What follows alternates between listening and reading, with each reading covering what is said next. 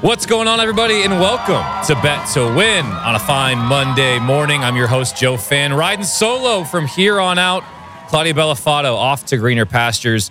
Again, a huge congratulations to her for getting what she called a dream job, heading back home to Boston. I can't divulge exactly when and where she will be going and when she will begin, but follow her on Twitter for all of her updates. We wish her well, and we will for sure have her back on the show at some point to talk baseball, talk hockey, talk whatever we want to talk about, just to catch up with our friend Claudia.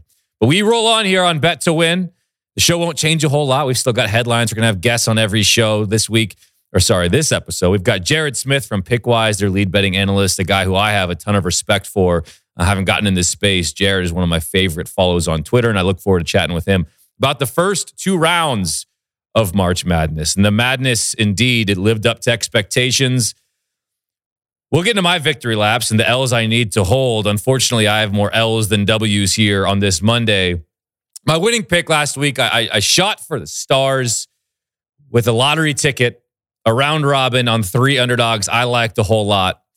To my credit, all three covered. Chattanooga, Colgate, and Vermont. None of them won outright. I did bet them against the spread, so at least I sort of broke even on those three teams. But it was a fun ticket to hold because all three of those teams had chances to win late in the game. Vermont and Colgate melted down the stretch. Chattanooga should have beaten Illinois. The Mocs heartbreak at the end. The buzzer beater was no good. But just the failure to execute. I think that was a theme when you look at the first round of this tournament. I wanted to believe, and I did believe in so many mid-majors, most of which let me down because as much as they can hang around for those first 35 minutes, the inability to execute down the stretch, the butts get tight. You feel that the moment's a little bit too big for them, and often the blue bloods are the ones that come through, except for the Peacocks of St. Peter's. And looking forward to talking about the 15 seed who has beaten Kentucky in overtime and really handled Murray State over the weekend on Saturday.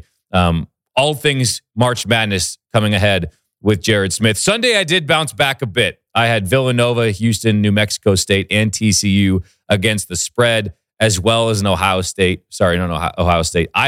money line against Wisconsin. So a little bit of a bounce back for your boy. Overall, kind of a break-even weekend for me, a small loss, especially when you consider the emo hedge I had to put down on my Gonzaga Bulldogs, who fought like hell. Drew Timme, Andrew Nembhard carrying Gonzaga to a win on Saturday evening. That was a game I was stressed about, obviously, as a Gonzaga fan.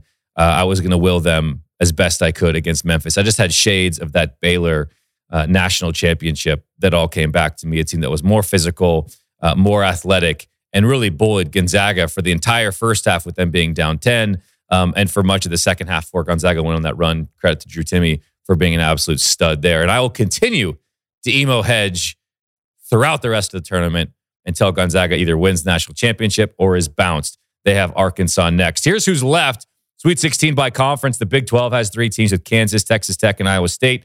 ACC also with a trio of teams left. Duke, North Carolina, Miami. The Pac-12 has UCLA and Arizona left standing. The Big East with Providence and Villanova. The Big 10, I faded the Big 10. It worked in some instances, but more often than not, the Big 10 handed me several L's. Michigan and Purdue. I didn't even think Michigan was supposed to be in the tournament. I don't think they deserve 17-win team that got bounced in the first round of the Big 10 tournament. They didn't deserve to be here. I'm still bitter about it.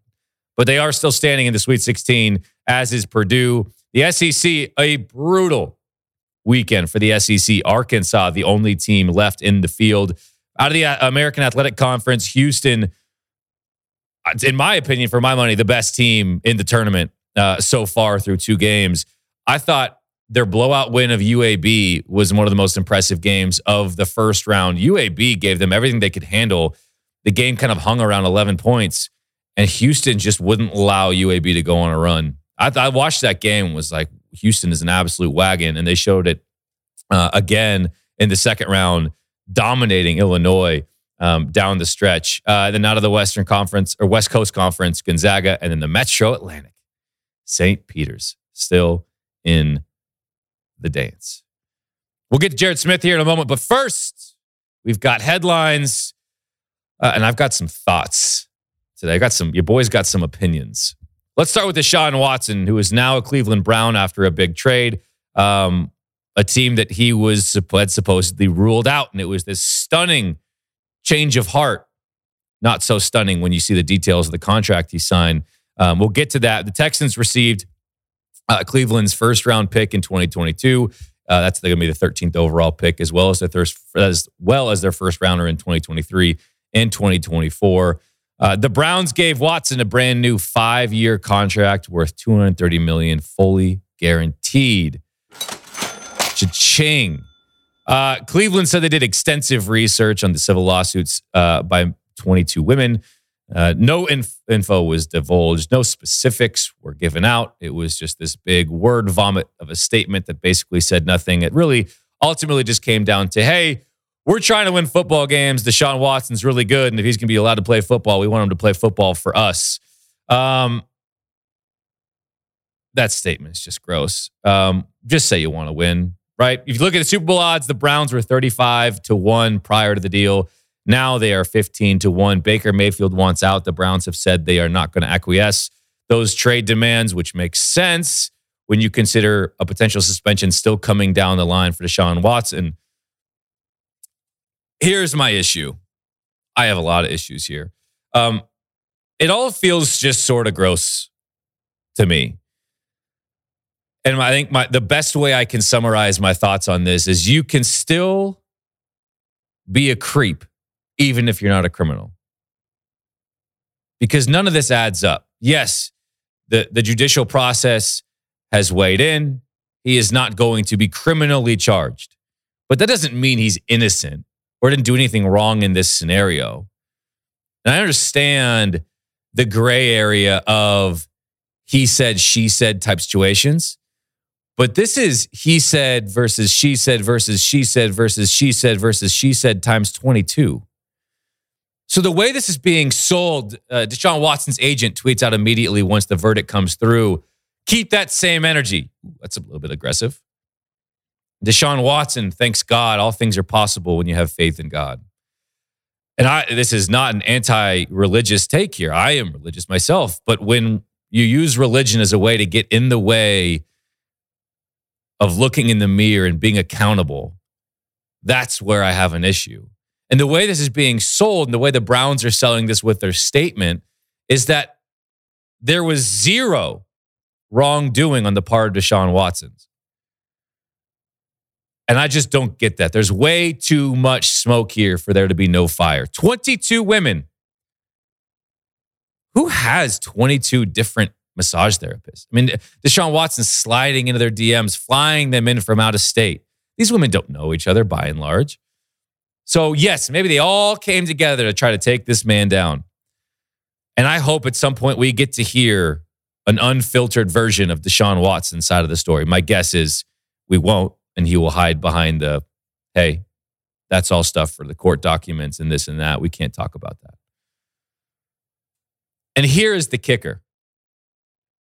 If we're all supposed to believe that Deshaun Watson has done no wrong, why did the Cleveland Browns agree to make his 2022 salary $1 million? Deshaun Watson's base salary in 2022 is $1 million because just in case he does get suspended by the NFL, his suspension will come out of that money. That means all $230 million, fully guaranteed, are protected. So maybe it's not all that stunning that Deshaun Watson said, you know what? I actually will consider Cleveland. But if we're supposed to believe that he did no wrong here, why would he have that sort of insurance policy built into his contract? What would he get suspended for? Bingo! I don't like it. And all the people, when I expressed these views on Twitter as well, and many people came back at me and said, the court cleared of any wrongdoing. There's no charges. So who are you to say this man doesn't deserve to work? I'm not saying he doesn't deserve to work. I'm saying I understand why Browns fans, many of them, are trying to process this and saying, I don't really feel good about that. I don't feel good about this guy being on my team. I don't know enough yet. And I think that's justified. Headline number 2 is the NFL doesn't let anyone else take the headline of the limelight, even during March Madness. It never sleeps. The headline machine continues to churn year-round. Davante Adams in a blockbuster trade that I don't think anybody expected, being traded from the Packers to the Las Vegas Raiders. The Packers receive the Raiders' first-round pick, 22 overall, and their second-rounder, number 53 overall. The Raiders gave Davante Adams a brand-new 5-year deal worth $141 million, the richest wide receiver contract in NFL history, very well-deserved. He is the best receiver in football for my money. The Raiders' Super Bowl odds before the trade were 50-1. They're now 40-1. The Packers dipped from 8-1 to 12-1.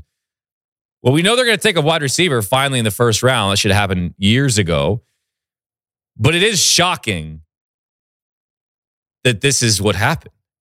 Because throughout all the drama last year with Aaron Rodgers and the Packers, it always felt like he and Davante Adams were arm in arm. There were the cryptic social media posts. And I mean, those two guys are Hall of Famers largely due to each other's presence.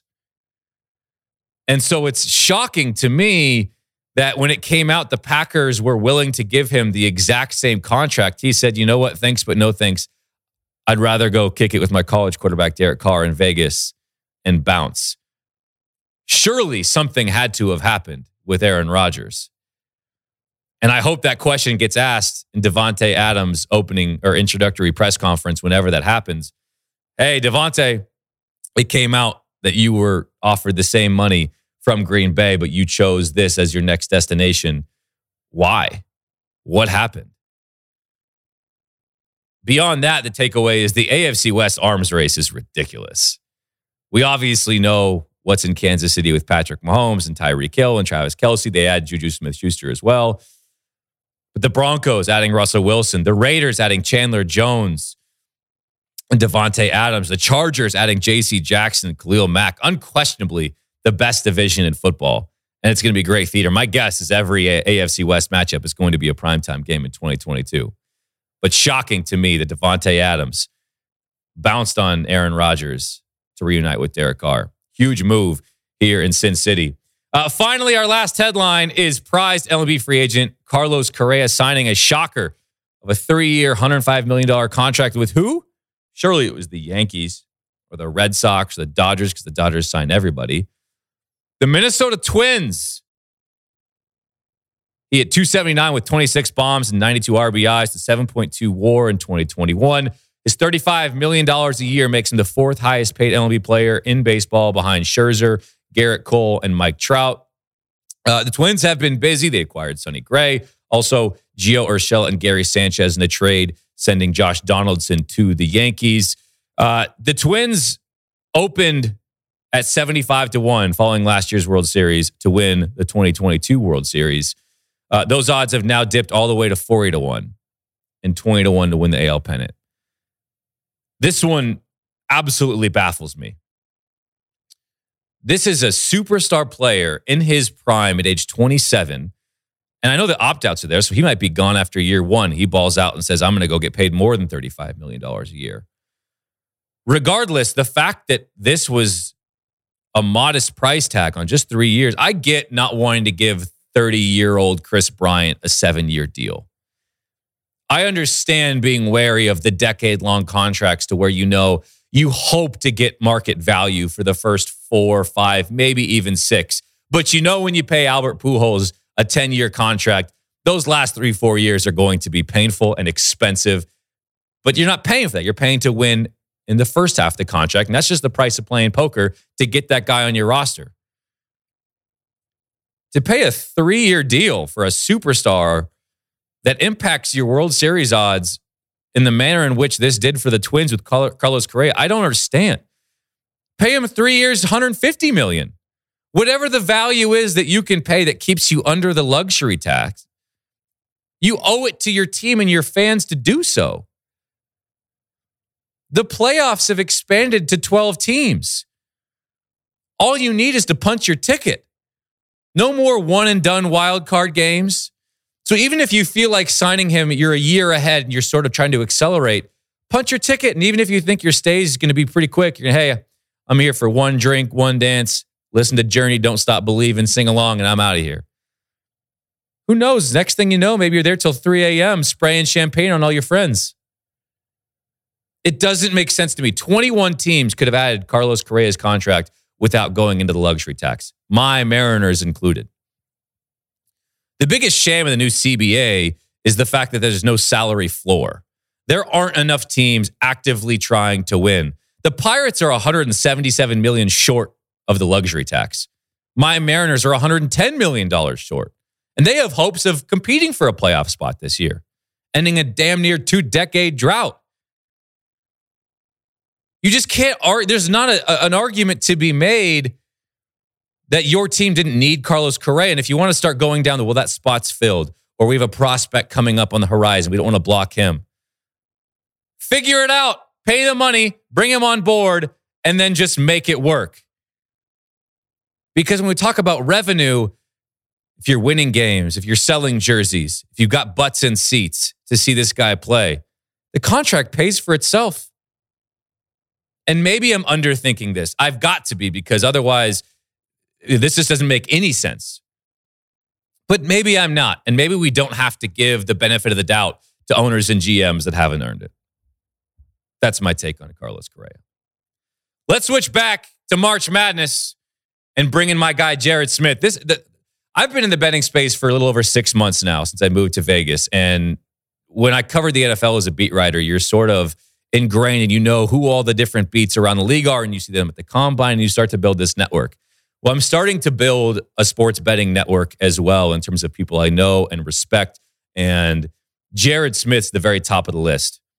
He's the lead betting analyst for Pickwise, number one home for free sports betting picks. You can follow him on Twitter at Jared Lee Smith. And I love this guy. Informative, doesn't take himself too seriously, has helped me learn a ton. So I'm pumped to have him here on the show to talk March Madness. Jared, thank you so much for your time, man. How are we doing today? Oh, I'm doing good, Joe. It's been a long weekend. Now we're kind of at the point where we can take a breath, which is nice, maybe 3 or 4 or 5 breaths. But it was a fun week. You know, I think doing what we do, you'd be silly not to get caught up in it emotionally, but you need to know when you've reached your limit. And I think after Sunday night, especially that Arizona TCU game, the last game of the day, last game of the round of 32 was just bonkers. Now we get to kind of, recharge the batteries for a few days before we get into the Sweet 16. It truly is an exhausting 4 days because it's nonstop sweating whatever your pick was, or you felt good about this one. Wait, all of a sudden, what do you mean Colorado State blew their 15-point lead? What do you mean this team that I had so much confidence in is already down 30? And then you go and you start looking at live bets and, okay, where can I get value on a second half line? And it rolls right into the next one constantly. And so there were times at the weekend, I was like, I'm just going to go hit some golf balls and like whatever happens, happens. I don't need to watch every second of this, especially when so many of these first halves end up being so irrelevant that you're like, why do I need to watch the first 35 minutes of this game when the last 5 are going to be, so emotionally draining? I can just stick with that. Let's get through these first 2 rounds. Jared, I want to just give you the ball and say, what are your overarching takeaways in terms of how will you remember the first 2 rounds of the 2022 NCAA tournament? Definitely tilting at times. And I think you made a good point about not getting too wrapped up in the first halves. We talked to bookmakers and I asked them, hey, this line shaded a little bit. Let's say a team is, favored by 6 for the game, but the first half is only 2.5 or 3. Well, hey, maybe you're getting a little bit of value on the first half. You're right. The first halves, from what I asked, some of the pros that do this, they're, I don't want to say scam bets, but I think you're better off just betting the full game. So that's my first takeaway is you're right. The first halves tend to be this feeling out period where one team goes on a run and then the other team maybe starts to scheme out a counter. And then really it's the second half where you get the full money of the value of that game. In terms of overarching themes from the tournament, man, the conferences really surprised me. And I think going in, we were all in agreement that the ACC was bad. Well, we're wrong about that. 8-2 against the number so far in the ACC. Same thing with the SEC. SEC good, right? All these great teams, Kentucky, Arkansas, all these teams that we think are going to make runs. Well, Arkansas is in the Sweet 16, but they haven't covered yet. Same to be said about Kentucky. They're not in the Sweet 16, obviously. They're out of the first round. Tennessee, they get bounced early. So some of the conference, opinions that we had going into the tournament, I think certainly have changed. And I was really disappointed, I think, especially on Saturday and Sunday and I hate arguing or complaining about the refs, but man, there's too many whistles in these games. And maybe the response is in the tournament or maybe, we try it out next year. Maybe give these guys an extra foul, 6th foul for a foul out. Maybe we push back the free throw limits to 10 instead of 7 fouls. You get 1-and-1s. Maybe we make it 10 because I mean, Purdue and Texas last night, Purdue was in the double bonus with like 12 minutes left. The game isn't fun at that point. Every whistle, the game slows. People get free throws. So I think I'd like to see a little bit more action in or a little less whistle. And I'd like to maybe reassess my conference opinions a little bit because I think they were wrong heading into the tournament. Yeah, well, let's give you the opportunity to say where you were right and where you're wrong, starting with the positive. I think I didn't have many wins, and I feel like, I nailed this completely. But I was on the train of Wisconsin being a fraudulent team going in. I bet them. I bet Colgate against the spread and money line. Would have loved to see Colgate pull through. They did still cover for me, but there was no way a team offensively that ranks 276th in effective field goal percentage is worthy of a 3 seed and is legit of making a deep run in the tournament. They do end up losing outright. I had an Iowa State money line ticket on Sunday, and I felt vindicated in that. Where were you? Where do you feel like I nailed this part of the bracket or the tournament so far? I think I got right the Gonzaga-Memphis game. I think a lot. I mean, that spread was wrong. I think maybe there were some universes, some alternate realities we live in where Memphis pulled that game out. I do think the Memphis, seed line was a little bit undervalued there, and I got some sharp info right before the tournament from a bookmaker that I trust that Memphis is going to be live, and they were. I was very happy with how that game turned out. I think I was wrong about St. Mary's. I really thought their defense was going to do a better job against UCLA in that game, but you give credit to UCLA.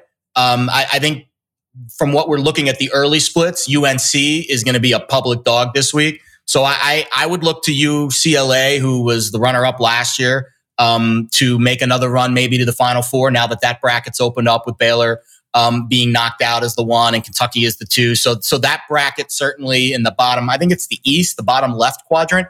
That bracket, I think, is for UCLA's taking right now. In the top right of the bracket, I think Arizona's legit, but man, Houston is really good. And I was wrong about the Illinois, game yesterday. I thought Illinois would do a better job controlling Houston's bigs. And what I was wrong about was the backcourt of Houston, especially Shed, who had an incredible game. He looks like one of the best players in the tournament right now, just with the way that he can control the game. And that line is fascinating. Arizona opened up basically as a pick'em. I think I saw -1. And we immediately saw Arizona get bet up to 2. I think if we wait, we'll get Houston at 3-ish come Thursday night. That's a play for me. And then when you look at Duke and Texas Tech, that's another interesting game. I think that also is one of those games that might flip throughout the course of the week. I think Texas Tech opened as a slight favorite, but I could see the Dukies closing there. I'm curious to see if we get a lot of public money on Duke this week, because they haven't really looked great. I know they covered against Michigan State, but I'll be honest, that they didn't really deserve to cover that game. And prior to that, they were 0-5 against the number heading into that game against Sparty. So I think I lean Texas Tech. I think I lean Houston early in the Sweet 16, just because of what I've seen defensively from those two teams. And another interesting spot's Miami. Nobody predicted them in the Sweet 16 for sure. So that's another interesting team that doesn't turn it over a lot. Experienced coach with Larinaga. I could see Miami making some noise. We've already seen some line movement in the Hurricanes' direction early on. Yeah, Miami's a team that's made me a good amount of money this year. I feel like I continue to bet on them, and they continue to cover. And I had them against USC, and I had them to cover on Sunday against Auburn. My biggest sin was believing in the Mountain West. And the San Diego State game is just the cherry on top of that shit Sunday of a weekend for the Mountain West. I'm still sick about it. And why it started with Wyoming, then it was Boise State, then Colorado State, and their complete melt against Michigan, who I still am bitter about because they shouldn't even be in the dang tournament if it was up to me. And then San Diego State, that choke job against Creighton, them not covering fine, not winning and losing, and then end up losing outright is just so painful. And then also just fading the Big Ten in general. I mean, I really believed in Davidson to the point where I thought they were going to beat Duke, because I don't think much of the Blue Devils, and I'm hoping that Texas Tech, and I have a future on them at 29-1, they can continue to roll. those were my biggest mistakes, and where I will never bet in the tournament on another Mountain West team ever again, simply out of principle, because they Don't embarrassed say me. that, Joe. No, Don't say that. I mean it, at least for the next day or two. That's fair. Who should be most the good news disappointed? is you won't have to worry about it until next year. Yeah. So the Mountain West was fascinating this year because, we watched a lot of it. I know you're out there, on the West Coast, so you got a lot of those games in your prime window. But I think every expert agreed that those teams were undervalued based on where their metrics were. And so the tournament can be fluky at times. I'm sad because I did pick a lot of Mountain West teams. San Diego State was the one that really crushed my soul early on. But I'm not fully off with that conference because I just think they play such a unique style that I think when they do next year, I'm confident that they'll win a game. I'm confident, but we'll see. You mentioned Houston. I think they have been the most impressive team through 2 games. I thought UAB played a hell of a game, and they just couldn't climb under 10 points because Houston was that relentless. I mean, the way Houston played in that game could have been 35, and I was that impressed with UAB as well. And then Houston goes and dominates Illinois in the second round. So I think we're in agreement there. That Houston-Arizona matchup is the one I'm looking forward to most in the Sweet 16. Of the teams that have been bounced, who should be most disappointed and embarrassed with how they performed? Ooh, good question. I'll take Tennessee while you marinate on it because I'm also bitter because I had a future on Tennessee, but the way they melted down the stretch and the inability to execute offensively and letting Michigan end up winning that game comfortably, I thought it was a really bad look for the Volunteers. But because I thought they were, in my mind, they had a chance to make a run. Like, I don't know. Auburn, I just didn't think was that good. So, getting embarrassed by Miami is a bad look, but I think they didn't think they were that good to begin with. And you look at Baylor, North Carolina is a damn good team. They follow it back from 25 down. They were dealing with some injuries. For me, I go back to Tennessee. I'm just curious where you're at with that one. I think Tennessee was a little more predictable. Like, I was on Michigan in that game. That was probably one of my better wins of the weekend was Michigan money line. And made me feel stupid. Up. I know. Well, the thing is, it's Rick Barnes. Like that's true. And I think coaching, in my opinion, the coaching aspect matters more in the second game of the 2. So you get the Thursday, Saturday, Friday, Sunday. In my opinion, coaching matters more in the Saturday, Sunday matchups because it's a short turnaround and you don't have a lot of time to prepare. So the better coach teams will be better prepared. Michigan was more prepared, I think, for Tennessee than Tennessee was for Michigan. And especially because Michigan was, again, the Devontae Jones situation. I mean, goodness gracious, that kid can't catch a break. I don't know if he walked under a ladder or, saw a black cat, run across the stage before he stepped onto the floor. I mean, he couldn't catch a break, getting hurt in the first 5 minutes after suffering that fluke concussion. But I think Tennessee wasn't really, I don't want to say they weren't up for that game, but you could tell Michigan was running better sets. And another team that I give a lot of credit to, maybe that I wasn't disappointed by, but I think I give a lot of credit to is Notre Dame. Not a lot of people were very high on Notre Dame heading into this tournament, and they pulled off a couple of really nice wins. They smoked Bama the other day, held a good Bama offense to 64, and they were a stone's throw away from beating Texas Tech.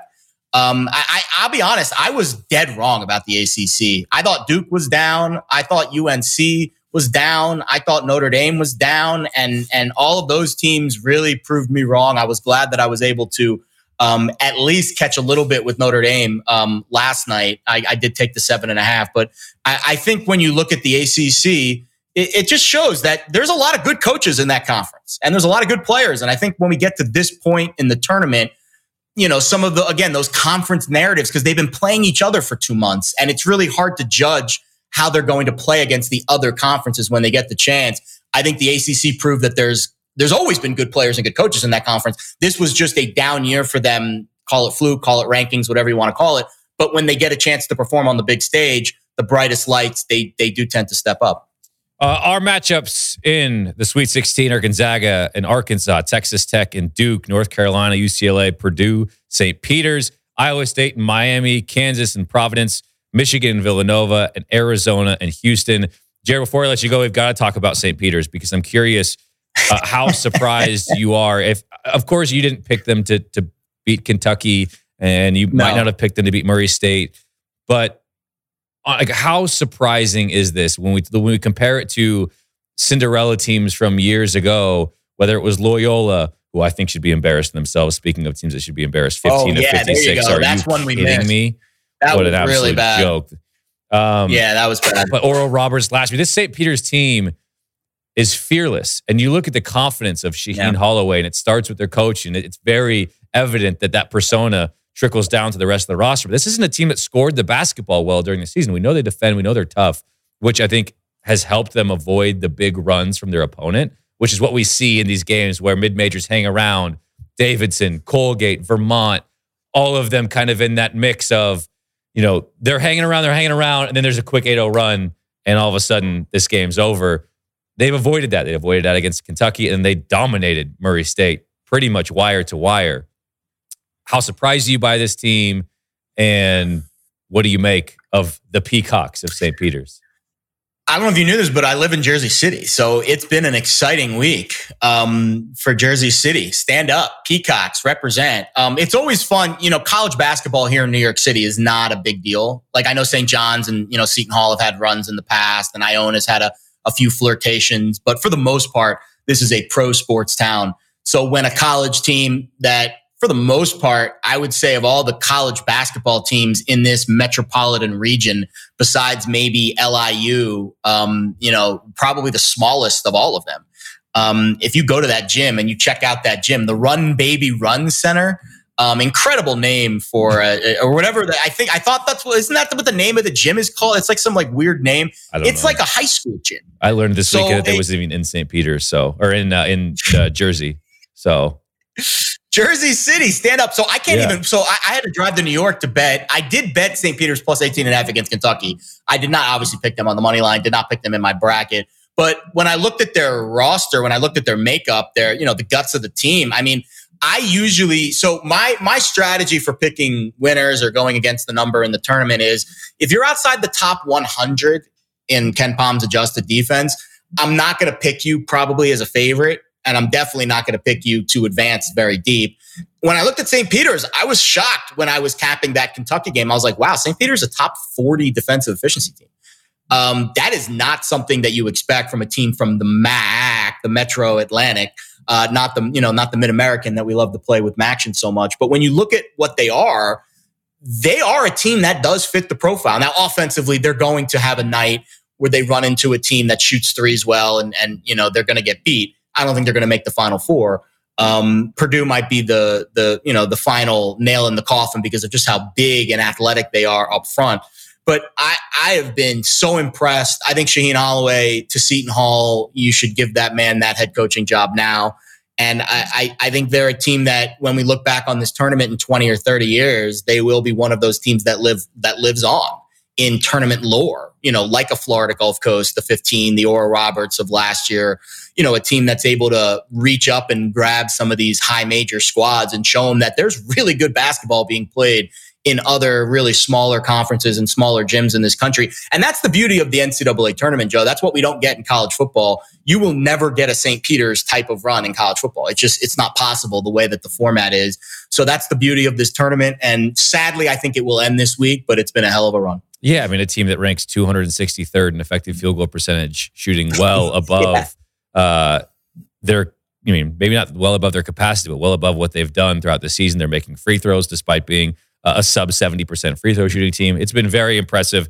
And again, that game against Purdue should be a lot of fun here in the Sweet 16. Jared, before I let you go, any tickets placed already? Yeah, I got 2 units on Texas Tech -1. Okay. I think that probably stays around there. Maybe it goes to 1.5. Early action, heavy on Duke as a public. Duke and UNC will be heavy public underdogs this week. So I would steer clear of those. The other one I bet that's moved a ton is Miami.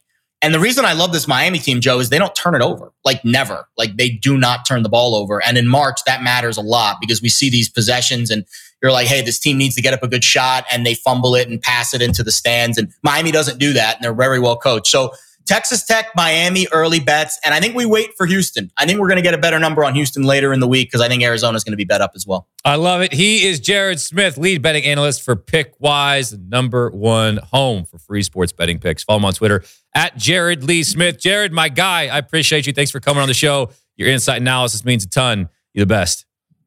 Good stuff, brother.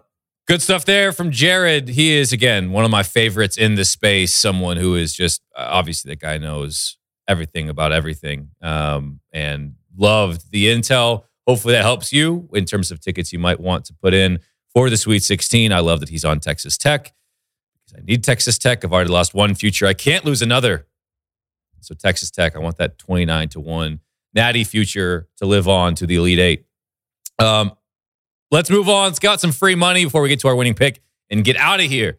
All users on WynnBET can receive a $10 free bet, whether they win, lose, or push a $20 four-leg hoops parlay between Monday and Thursday. Go to wynnbet.com or download the WynnBET app for official rules and details. And today's secret word is peacock for the St. Peter's Peacocks in the Sweet 16.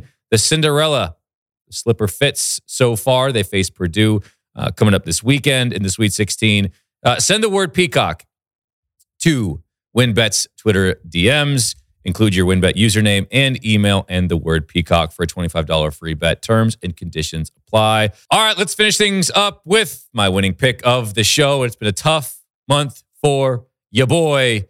And when times are tough, you've got to go back to what's tried and true, and that's the Middle Tennessee State Blue Raiders. They are laying 4.5 against Boston U in the College Basketball Invitational. And if you are just learning that that's a thing, that's okay, because I just learned that that's a thing. I didn't know that was a real tournament. I thought that was the college, the NCAA tournament and the NIT, and then that's it. And that's not the case. So our Blue Raiders are still playing basketball, which means we bet on them. We lay the 4.5. Ken Palm projects this to be a 10-point margin of victory in Middle Tennessee's favor. Boston ranks 290th in overall defensive efficiency, where Middle Tennessee State's offense ranks 130th. Boston also ranks 216th in 2-point field goal percentage allowed. Middle Tennessee State's offense ranks 84th in that category. Give me the Blue Raiders. We're going to get off the losing schneid and get a winning pick here on this Monday. That's going to do it for us here on Bet to Win. If you want to take these couple days off from betting, I get it, because the sweats continue starting on Thursday. We will be back Wednesday to preview the Sweet 16 and the third round of the March Madness tournament with more headlines. Till then, enjoy your next couple of days. We'll see you next time right here on Bet to Win.